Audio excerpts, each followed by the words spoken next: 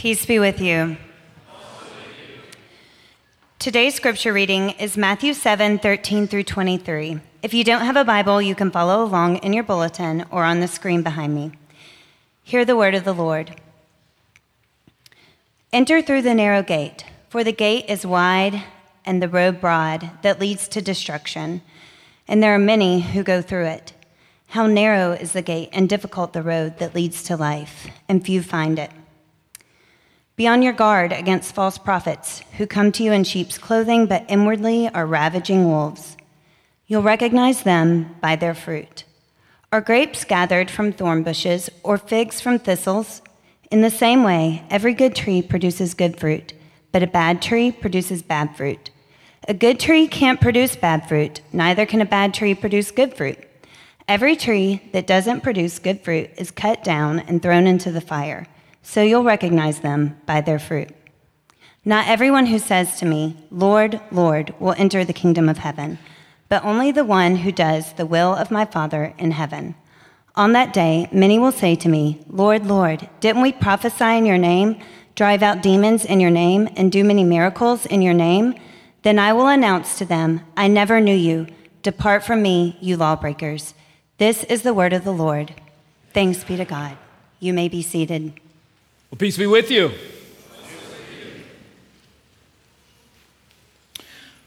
Well, it is always a privilege to stand behind this sacred desk and to talk to you about the most fascinating person in all of the universe for all times, which is Jesus Christ our Lord.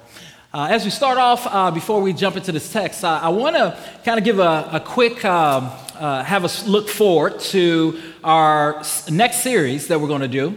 As we've been traveling through the Gospel of Matthew, we're going to pause for about 6 weeks and go through the book of Daniel together. And so we're going to do a survey of the life of Daniel. The series is called Loyalty. And we're going to look at how to remain faithful in a faithless world. So next week, Pastor Robert Chong is going to kind of close out this section in Matthew with the Sermon on the Mount. And then a week after, we'll dive into the book of Daniel. Really excited about this series. Really excited to study the life of Daniel. And I think that it's a good word for us in this season. Second, I wanted to say happy Father's Day to all of our fathers that are here today. As a reward or gift to you, we've got free coffee out in the lobby. For visitors, you might have to ask your neighbor why everyone's laughing, all right? It's free every week to everyone. Also, I just want to say to those who are fathers, whether biologically or those who have adopted, we see you, we praise God for you and being a dad. And then there are those here who are not fathers, who in many ways are fathers because you mentor and disciple men and women. And we want to praise God for you, for your life of hospitality and pouring into others. And regardless of where you are or how you feel today, whether you're happy or sad or have mixed emotions because of the complications of being a dad or or maybe not even knowing your father, we are with you, we're praying for you, and we want to acknowledge you and see you. Let's pray. Gracious Father, we thank you that you are a faithful, good, loving, unchanging, immutable Father. And our prayer this morning is that your kingdom would come and that your will would be done. Holy Spirit, you are present. You are sovereign. You are good. You desire to mediate the presence of Jesus in our hearts so that we can experience him and know him and be filled up with the width, breadth, height, and depth of his love. Would you help us to do that? Would you help me to do that? Who is sufficient for this task, to preach the immeasurable riches of Christ? But through you, I can do it, and through you, your people can receive. So speak now, for your servants are listening. In the matchless, wonderful name of Jesus Christ, we do pray. Amen. Well, today we are just diving into this sermon and picking up at verse 13. And we're talking about a subject that I think is really important that we just don't talk about enough as Christians, and that is spiritual discernment. Specifically today, I'm going to entitle kind of kingdom discernment, this ability to observe, to seek, to investigate, and in order to be able to live rightly before God and in his kingdom. And so today we're going to do what Jesus would want us to do and what he was doing as he was preaching the most amazing sermon that was ever preached, and that he was helping his disciples, those whom he has been journeying with for a short while, those whom he's called to follow him so that he can make them, form them to be fisher of men, that he is helping them now to discern what is of his kingdom and what is not. And so in these next few verses, what he's going to do at the end of the sermon is almost like an altar call. It's almost like points of application. He's kind of landing the plane of his sermon, and he's doing it in such a way to say, hey, here's how you know if you're going the right way. Here's how you know if you are living out your identity as a kingdom of citizens. And so he's going to give us two paths to discern.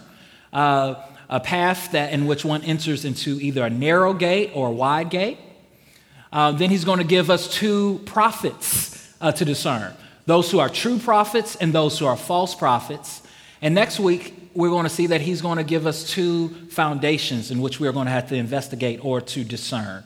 That is a foundation that is grounded on a rock, and that is a foundation that is built on sand. And so Jesus wants his listeners and those who are watching to be able to discern. And so it's two movements that we want to look at in today's text. The first is that kingdom citizens must discern the kingdom path.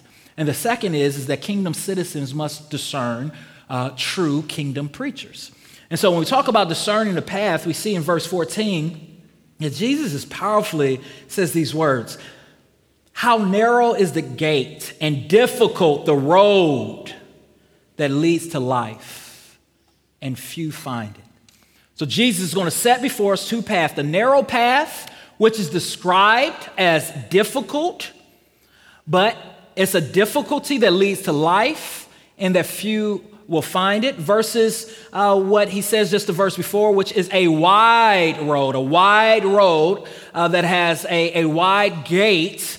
It's broad, it leads to destruction, and many people will go through it. And so Jesus is preaching to this crowd in order to get them to go through the narrow gate. The narrow gate, in essence, is an exclusive gate. It is a very focused gate. It is a specific gate. It is a restricted gate. This narrow gate points us to Jesus himself. We talked about in the Sermon on the Mount how Jesus is inviting these disciples to be a part of his kingdom. And in essence, being a part of his kingdom means coming through a door that is low and cross-shaped. In John chapter 10, verse 9, Jesus says these words, "I am the door. If anyone enters by me, he will be saved and will come in and go out and find pasture." I mean, this is what Jesus is talking about, this narrow way, this door. He is the door. And those who enter through him, who go to the Father through him, they'll come in and go out, and there will be green pastures. Jesus says in John 14:6, "I am the way, the truth, and the life. No one comes to the Father but through me." And this is what we as Christians call the exclusivity of Jesus. In essence, that there is one way to eternal life. There's one way to true joy. There's one way to true flourishing. There's one way to be saved, and it's through Jesus Christ. It's by seeing him as Lord and Savior. There are not many paths. There are not many roads. There are not many ways up the mountain. There is one way, and it's through him. And Jesus tells us that those who are going to go through him are those who are going to go through a narrow gate. A narrow gate. And this gate in this way is a difficult way. It's a difficult way. Think about the context of the Sermon on the Mount and all the difficult things that Jesus has said. I mean, he says that those who are blessed, those who are flourishing, are those who are poor in spirit, those who mourn, those who hunger and thirst after righteousness. I mean, that's difficult, right?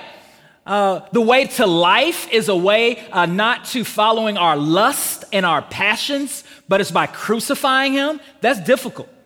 The way to live as a kingdom citizen is to put his honor before our honor. Is if someone slaps you on one side of the cheek, instead of retaliating for his glory and for his name's sake, you turn the other cheek. That is difficult. It's difficult. But yet Jesus says that this is the narrow way and this is the way that he's called you to. So if you're feeling the difficulties of being a Christian today, if there's a weeping, a mourning, a yearning, a hardship that you feel, this is the Christian way. It is a way of picking up a cross. It is low and it's cross-shaped. But not only is this way difficult, we see that also this mark is interestingly enough, it leads to life. And even though it's difficult, it leads to life. Psalm chapter 1, we talked about as we open this series how what Jesus is doing on his mountain is he is taking the position of a sage. He is picking up and expanding the mantle of people like David and Solomon and those who wrote the wisdom literature. Psalm 1, blessed is the man who walks not in the counsel of the ungodly, nor stands in the way of sinners, nor sits in the seats of scoffers, but his delight is in the law of the Lord. And in his law he meditates day and night, and he shall be like a tree planted by streams of living water, who yields its fruit in this season, and his leaves will not wither. But the wicked are not so, but they are like chaff that the wind blows away. Jesus is saying that the narrow gate is a difficult gate, but it's the gate that leads to flourishing, to growth, to fruit, to rest, to peace. But then he says that it is a way that few will be able to find.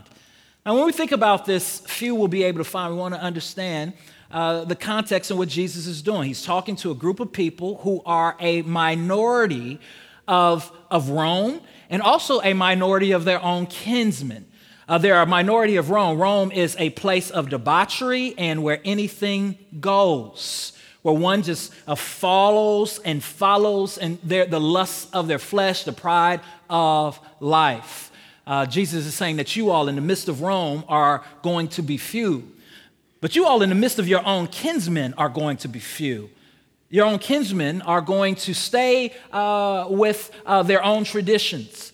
They're going to continue to elevate Moses and Abraham and its patriarchs as really the ones in which they look to for salvation. They are going to yearn for a Messiah that they're actually going to miss in me. He says, you are going to be a despised majority group. It's going to often feel like you are few. Which begs the question, is Jesus saying that the way into heaven is so tight and so small that there will hardly be anyone there? Well, I think this is where we use Scripture to interpret Scripture. Jesus gives us a vision in Revelation chapter 7, verse 9 through the Apostle John, who says this, after this I looked, and there was a vast multitude from every nation, tribe, and language, which no one can number, standing before the throne and before the Lamb. Is the Bible contradicting itself? Which is true? Are there few who are going to be able to find it, or are there a vast number of people who are going to be able to find it? I believe what the Bible is getting at is this.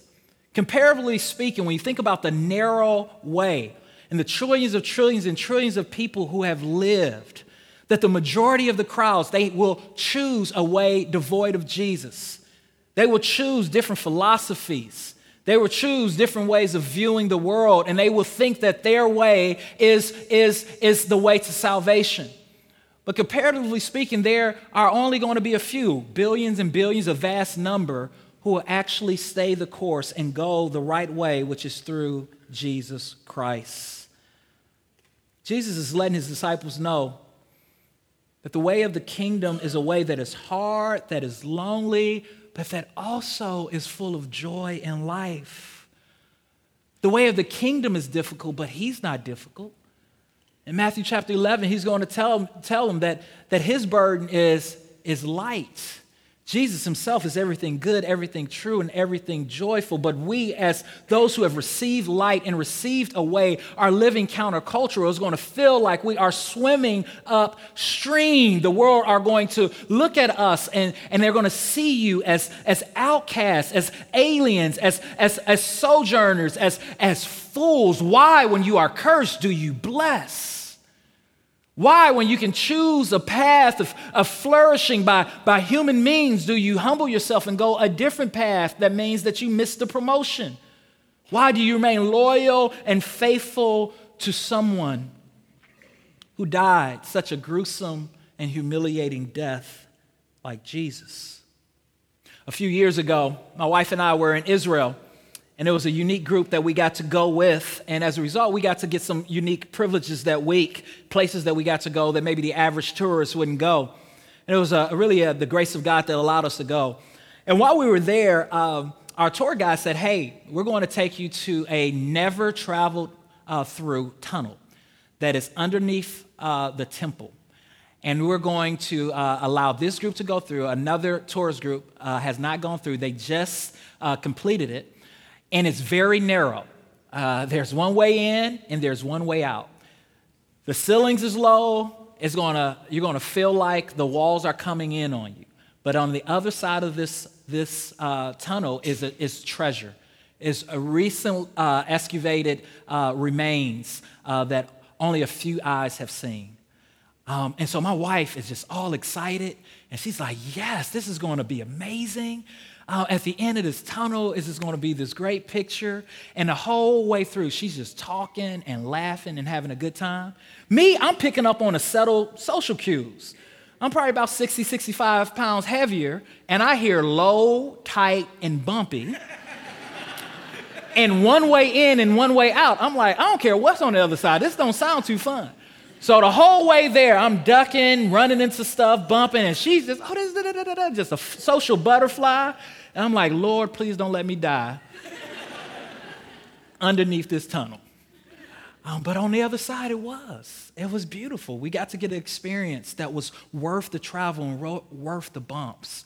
And there are some here today, you feel how tight it is to be a Christian. I mean, and it's tight intentionally because God has not called us to look back. No one puts their hands to the plow and look back. He's called us to walk a straight, narrow way that is difficult and sometimes lonely. But if we keep our eyes looking forward, we do it in community. We remember what our reward is and our treasure, which is Jesus today, and seeing him face to face one day, we'll be able to make it. And so, fathers, I just want to encourage you today, man, to walk that narrow way. Acknowledge the difficulty of being a Christian in a society that is Christless. Understand that it's probably going to get harder and that there are kingdom values versus worldly values, but continue to press into those kingdom values and know that the very best gift that you can give your child is Jesus. It's not them thinking that you're awesome. It's not you trying to live a life in which you don't wound them because you're going to wound your child because you are wounded. But it's constantly pointing them to a heavenly Father who loved you so much that he sent his own son to die the death that you deserve so that you can have everlasting life. And though we do it imperfectly, we keep pointing them the narrow path. And though we are tempted and we fall and we stumble in this narrow walk, we get back up and we continue to move forward, knowing that Jesus, not only is he with us in the midst of the tightness, in the midst of the mess, in the midst of the insecurity, in the midst of the sin, in the midst of the brokenness, but at the end, he's going to reveal himself in ways that will make the journey look light and compare to his glory. But I also want to pause, and I want to celebrate a particular people in our community who, like all of us, have entered into the narrow gate, but that we don't celebrate enough and that we don't acknowledge enough in the church, and that we must. And these are Christians who are experiencing a life with same-sex attraction, yet they remain faithful to the Bible's teaching on sexual ethics and God's divine design for marriage, believing that obedience to Jesus is better than life and it is found in him. I just want to encourage my Christian brothers and sisters, some of whom I've journeyed with here in this church, to let you know that I know that it's difficult. I can only imagine how difficult it is. I can imagine how hard it is, but we see you. we want to celebrate you. We want to encourage you to keep your eyes on Jesus and keep moving forward, and that he is with you and that he is an amazing reward. Jesus here has given us an invitation to the narrow way. And the narrow way is not to be narrow-minded. Sometimes we think that the narrow way is like this, and we say narrow-mindedness with a negativity to it. To be a Christian is to be narrow-minded, and that is because our eyesight is on Christ and in him alone. But it's not us to be mean, to be demeaning, or to be evil. It's actually the opposite. It's for us to be grace-filled and merciful while speaking the truth in love. Second, we see that kingdom citizens must discern who are true kingdom preachers, not only the true kingdom path, but who are true kingdom preachers. Jesus goes on to say, beware of false prophets who come to you in sheep's clothing, but inwardly are raging wolves. Every tree that does not produce good fruit is cut down and thrown into the fire. So you'll recognize them by their fruit. Not everyone who says to me, Lord, Lord, will enter into the kingdom of heaven. So Jesus is saying, hey, not only do you have to enter into a narrow gate and go a narrow path, but you have to be able to discern who are true prophets versus false prophets. This word false is where we get the word pseudo from. It means to lie, right? Who are lying prophets. We've got a lot of prophet liars, not prophesiers, prophet liars. And Jesus warns the church. He says, be on guard. Watch out, look out for false prophets, for people who be prophet lying. And he goes on to say that they come to you in sheep's clothing, but inwardly they're raging wolves. In other words, Jesus is saying they look the part. They seem innocent. They seem harmless. But inside there's nothing but chaos, and they seek to wreak havoc. And then he helps us in verses 16 through 19 to be able to discern who is a true prophet and who is a false prophet. And in essence, he gives us a masterful, Jesus is just dope, man. I'm telling you, he gives us a masterful illustration. He says, you might be able to be confused between a wolf and a sheep. It could be late, you could be tired. He can kind of be mimicking how the sheep are moving. But you can't fake a tree. Either a tree is going to be healthy and bearing fruit, or it's not. And he calls his disciples to be able to discern fruit. What is Jesus doing? Well, Jesus is going to soon leave. He's going to be crucified. He's going to be raised. He's going to go to be with the Father in heaven. And he is forming his church. He is forming his people. And he wants his people to have kingdom discernment.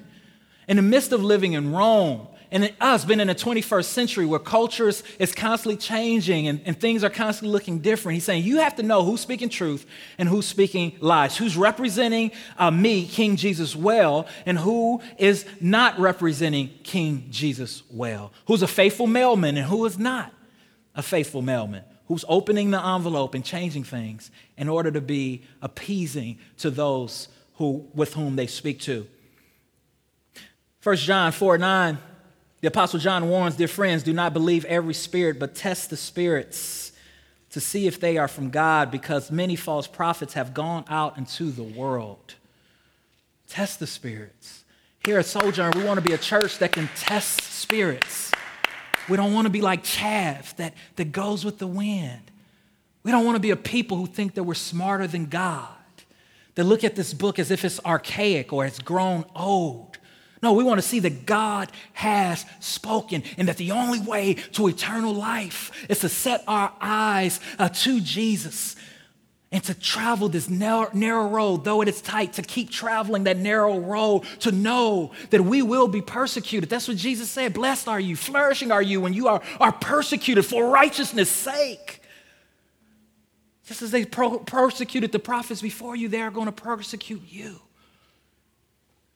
We want to be able to level up and to live a life that's not based on fear, but love, power, and a sound mind, knowing that Christ is with us and he has called us to be salt and light in a very dark world, to hold fast. So how do we discern? We discern by looking for two things in our preachers or people who profess to be prophets. We look for character, and we look for content. We look for character and we look for content. What type of character are we looking for? looking for fruit of the Spirit, right? He gives us this tree analogy, so we look for fruit. We look for the people who are preaching and teaching and prophesying to us. Do they produce, their life produce love, joy, peace, patience, kindness, goodness, faithfulness, gentleness, and self-control? Now, all of us at some point in our lives are going to be off balance, and we're going to be anxious and may not have all of these qualities. But can we look at this person and say that there is a constant and consistent character that is developing in this person progressively, and that we can see that they are walking with Jesus, experiencing the Holy Spirit in this way? In terms of pastors and preachers here at Sojourn, I want you all to know that we do have a rubric for who should be preaching to us. And we don't have to make it up. Like we didn't get a few people in the room and say, what do you think a pastor should be? Well, here's what we think the pastor should be, right? No, we go to God's word. God has already spoken. In 1 Timothy chapter 3, he says, if anyone aspires to be a church leader, he desires an honorable position. So a church leader must be a man whose life is above reproach, specifically an elder, a pastor. He must be faithful to his wife. He must exercise self-control, live wisely, and have a good reputation. He must enjoy having guests in his home, and he must be able to teach. He must not be a heavy drinker or be violent. He must be gentle, not quarrelsome, and not a lover of money. He must manage his own family well, having children who respect and obey him. For if a man cannot manage his own household, how can he take care of God's church? So we want to constantly be inspecting fruit, looking for fruit, seeing if this person who's trying to speak into my life, whether they're a pastor or whether they're a friend, do they look like they spend time with Jesus? Do they know him? Are they walking with him? When they give you advice, are they pointing you to him and to his book? Are they pointing them to the worlds and the ways and the philosophy of the world? Are they pointing you to Buddha or are they pointing you to Jesus? Like, who they pointing you to? Now, that's a real question. Who are you listening to? Who's speaking into your life?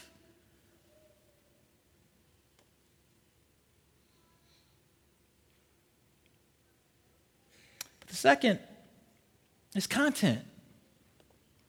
What are they offering you? Jeremiah chapter 8, verse 11. Jeremiah is speaking to Israel, who is in a time where they have to discern between two paths, a narrow path and a wide path. Two prophets, true prophets or false prophets, and this is what the Lord gave Jeremiah to say about the false prophets. They offer superficial treatments for my people's mortal wound. They give assurances of peace when there is no peace. These false prophets were just coming alongside Israel and saying what they wanted them to hear, having this very humanistic word in order to be liked and to loved. And then Jeremiah goes on to say, about 15 chapters later, this is what the Lord of heaven's army says to his people. Do not listen to these prophets when they prophesy to you, filling you with futile hopes. They are making up everything they say. They do not speak for the Lord. In essence, these false prophets, they come with a message that is meant to tickle people's ears, to make them as comfortable as possible, to entertain you. We're going to go gladiator on you. Are you not entertained, right? And some of us, we come in on a Sunday morning and we come to be entertained. Did the preacher tell enough stories? Did he smile enough? Did he make me feel like I'm awesome? Did he affirm that if I just try hard and work hard, I can have a white picket fence and some beautiful dogs? Do I feel better about me? Is it like me, Jesus, the Father, Son, and like, am I a part of the Trinity, you know? It's foolishness. And then we leave and we're marketed to believe that life is about the abundance of possessions and being awesome. And it's subtle what these preachers preach, right? It sounds like the gospel. They smile and they say God exists and created the world and watches over human life and on earth, and we say amen. They say God wants people to be good and nice to each other as taught in the Bible. We say kind of. They say the central goal of life is to be happy and to feel good about oneself. And some of us, we say, that sounds right. They say that God is needed in one's life mainly when he is needed to resolve a problem. They say that good people go to heaven when they die. And that's what we believe. And that's not what the Bible teaches. The Bible teaches that God is indeed sovereign. He sits over the whole universe, reigning and ruling with all power in his hand. The Bible teaches that indeed that those who have been given a new heart are those who will be empowered by His Spirit to love Him and to love people holistically. The Bible teaches not that we are at the center of God's will, but that He is at the center of His own will and that He deserves maximum glory. And that on this earth, we may not live and we should not live our best life now, that our best life is to come. The Bible teaches that fulfillment is not found in the lust of the flesh or the pride of the life or the abundance of possessions, but it's found when we fix our eyes on this God-man who was so amazing and who loved us so much that He came 42 generations. He entered into this dark kingdom. He put on human flesh. He walked the dusty streets of Jerusalem. He lived a perfect and sinless life. He went up the Via Dolorosa. He allowed Himself to be spat on, to be beat, to be marginalized, to be disrespected, though He owns all of the world, and He was hung high, stretched wide, dropped low, put in a borrowed tomb, spat upon. But on the third day, He got up with all power in His hand. And He's now seated on the right hand of the Father, soon to return, to allow earth and heaven to collide, and us to enter into a kingdom that is, streets are paved with gold, where there is no need for the S-U-N because the S-O-N is shining 24 hours a day. And where we will reign and rule in His kingdom as princesses and princes under the sovereign hand of a triune God. And every tear will be wiped. Cancer will no longer exist. Arthritis will no longer exist. Sexual brokenness will no longer exist. Death will no longer exist. That is the message of the Bible. Those who suffer with Him will reign with Him. Eugene Peterson says this: be wary of false prophets who smile a lot, dripping with practiced sincerity. Chances are they are out to rip you off some way or another. Don't be impressed with charisma. Look for character. Who preachers are is the main thing, not what they say. A genuine leader will never exploit your emotions or your pocketbook. These diseased trees with their bad apples are going to be chopped down and burned.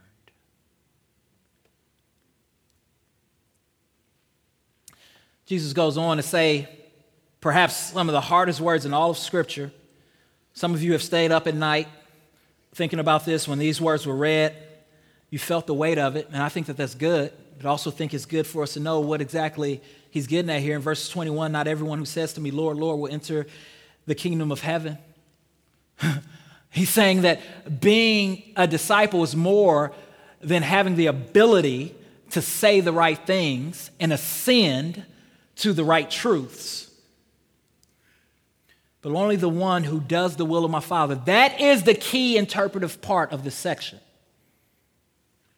That Jesus is creating a community of people who, empowered by the Holy Spirit, are growing in desire and ability to do the Father's will.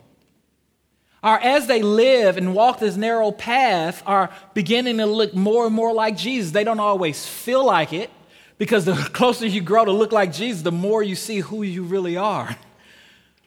But they have a desire to actually please Him. See, these false prophets are people who do all the right things externally, the Pharisees. But internally, they were using Jesus to make themselves famous. They were exploiting his name for wealth and riches and popularity. Their righteousness was all about being seen by man. And on the day of judgment, they will stand before him and they will be exposed. Jesus will be like, yo, you say you know me, like you may know me, but I don't know you. You use me. You never gave me your heart. You gave me all these external things. And then they'll go on. And they say, wait a minute, Jesus, you don't understand. I was gifted. Like, I did some dope stuff. Like I drove out demons. I did these miracles. Like, it was like these people came from all around the world. And I was like, whoof, and they were like, whoa. Right? I was killing them. I was getting my Benny Hinn on. Like, bodies was dropping to the floor. And Jesus is like, I hear you, but I never knew you. Like, no, you don't understand, Jesus. Like, I read my Bible every day. I hear you, but it was about you. It wasn't about me. I never knew you. It's not external conformity. It's not on two extremes. It's not legalism and checking off a box. The other extreme is not this idea of I'm following Jesus, but I get to live however I want. It's giving him your heart and allowing him to be Lord. Asking him to shape you to be so that he's the most important person in your life. Amen. Notice how he ends that, depart from me, you lawbreakers. That's what he's saying. You've lived however you want to live. The greatest law is to love God, love with all your heart, mind, and soul, and love neighbor as yourself. You lived how you wanted to live. So what's the application? Two quick things. One is to check your gate. Just like you do if you've traveled before and you got off an airplane, and the first thing you do and you got a connecting flight, you look for the gate to make sure the gate hadn't moved. As Christians, the Bible tells us that we constantly have to kind of check our gate. Make sure we are going the narrow way. Make sure that we are not seeking to avoid suffering, to avoid persecution, to avoid hardship, numbing down the gospel. Make sure we're going the right way, that we're acknowledging that following Jesus is hard, but it's also full of life. It's also full of joy. And that all of us are called to pick up our crosses. You are not an anomaly if you're suffering. You're not an anomaly if you're hard, but it's hard. Everybody feels that way. I feel that way. Midweek this week, I'm like, man, this joker is hard. This stinks. And I'm paid to read my Bible. And sometimes I'm like, this is hard. I don't feel like reading my Bible. I'm paid to pray. And sometimes I don't feel like praying. It's hard. Yes, I throw fits too. But this is the narrow way. And it's okay. We're hard pressed, but not destroyed. Second, not only do we want to check your gate, but check your fruit. Make sure that your walk goes beyond speech and external things that other people can celebrate about you. It's about a relationship with a person who lives and exists and wants to know you. It's not about Christianese. And it's not about doing works in which everyone else can affirm you. Who you are in the morning when there's no one there to applaud you is who you are. Who you are in the middle of the day where there's no one patting you on the back for picking up dirty laundry. It shows more of who you are than you doing something in which you can be patted on the back for and celebrated. Jesus is after wholeheartedness, helping us to grow more and more like him and to value being seen by the Father who is in heaven rather than men who are on the earth. And he longs to be in relationship with you. He longs to be intimate with you. He longs to talk to you and to walk with you and to encourage you and to connect with the Holy Spirit who is indwelling you so that you can cry out, Abba, Father. He longs to shape you and to make you and to remake you and to mold you. He is the potter. You are the clay. He's like, to sit here and allow me to form you. Allow me to affirm you. Allow me to confirm that you are mine. Allow me to lavish upon you love that you've never seen, that you've never experienced, that no one else can duplicate or replicate. Allow me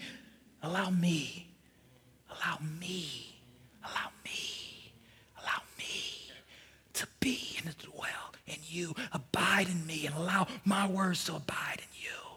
Allow me to allow you to bear fruit that you could never imagine, that you can never comprehend. Allow me to use you in your giftings and in your own way. Stop looking at other people. Put your eyes on me. Allow me to sing over you. Allow me to comfort you. Allow me to give you joy. Allow me to give you identity. Allow me to give you purpose. Allow me right where you are. Allow me to be yours and you to be mine.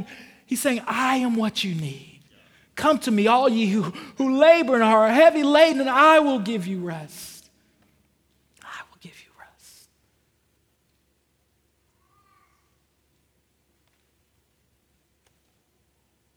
And we may go through this narrow gate, stumbling, feeling crowded, wondering why the God is so happy. But just keep going through. Knowing in due season you will find that joy and that peace that you long for, because joy and peace is found in Him and Him alone. And if you're on that narrow, that wide path today, I'm telling you, Jesus gives a warning. He says the end is destruction. The narrow gate and the wide gate, they have some commonalities. Everybody, no matter which way you choose, you're seeking happiness, you're seeking fulfillment, and you're seeking joy. But Jesus is saying there's only one way to it, and that's through me.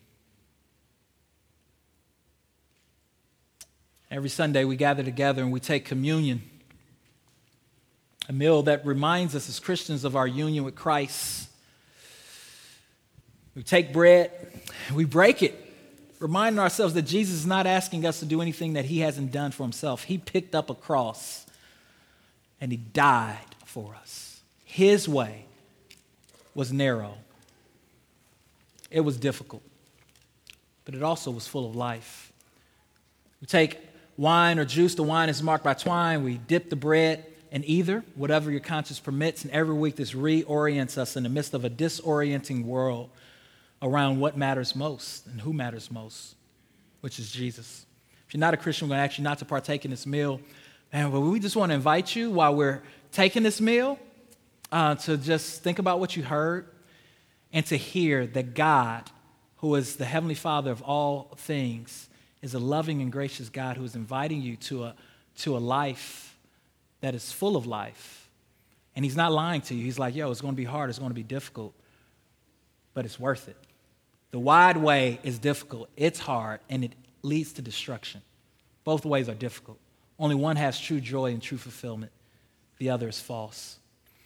If you don't take this meal, you'll know that there's other Christians who's not taking this meal as well.